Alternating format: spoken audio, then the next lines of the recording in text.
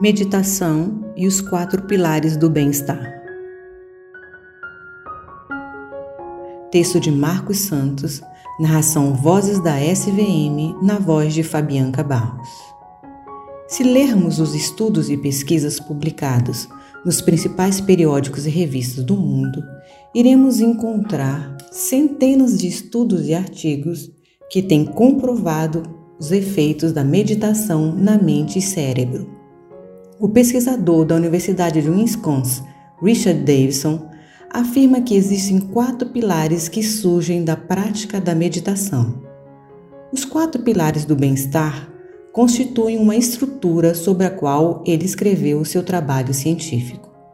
O primeiro pilar é a consciência, é onde estaria a atenção plena. Inclui a capacidade de regularmos nossa atenção. E também inclui o que os cientistas chamam de metaconsciência, que é saber o que nossas mentes estão fazendo. O segundo pilar é chamado de conexão e trata das qualidades que são importantes para relacionamentos sociais saudáveis. Qualidades como apreciação, gratidão, bondade e compaixão. Sabemos por pesquisas científicas que elas podem ser treinadas. Treinar essas qualidades ajuda a mudar o cérebro. O terceiro pilar do bem-estar é chamado de insight, e isso significa ficarmos curiosos sobre a natureza de nós mesmos.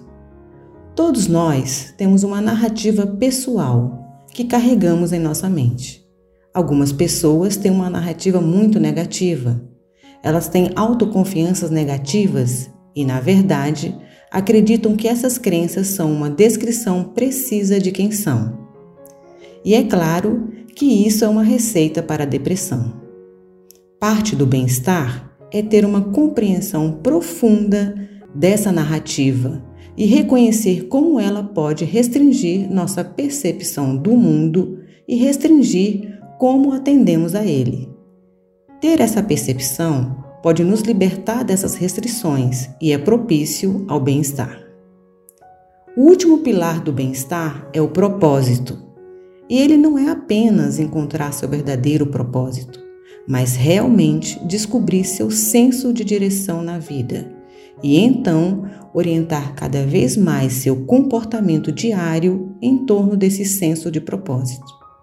Esses são os 4 pilares do bem-estar, cada um dos quais exibe plasticidade.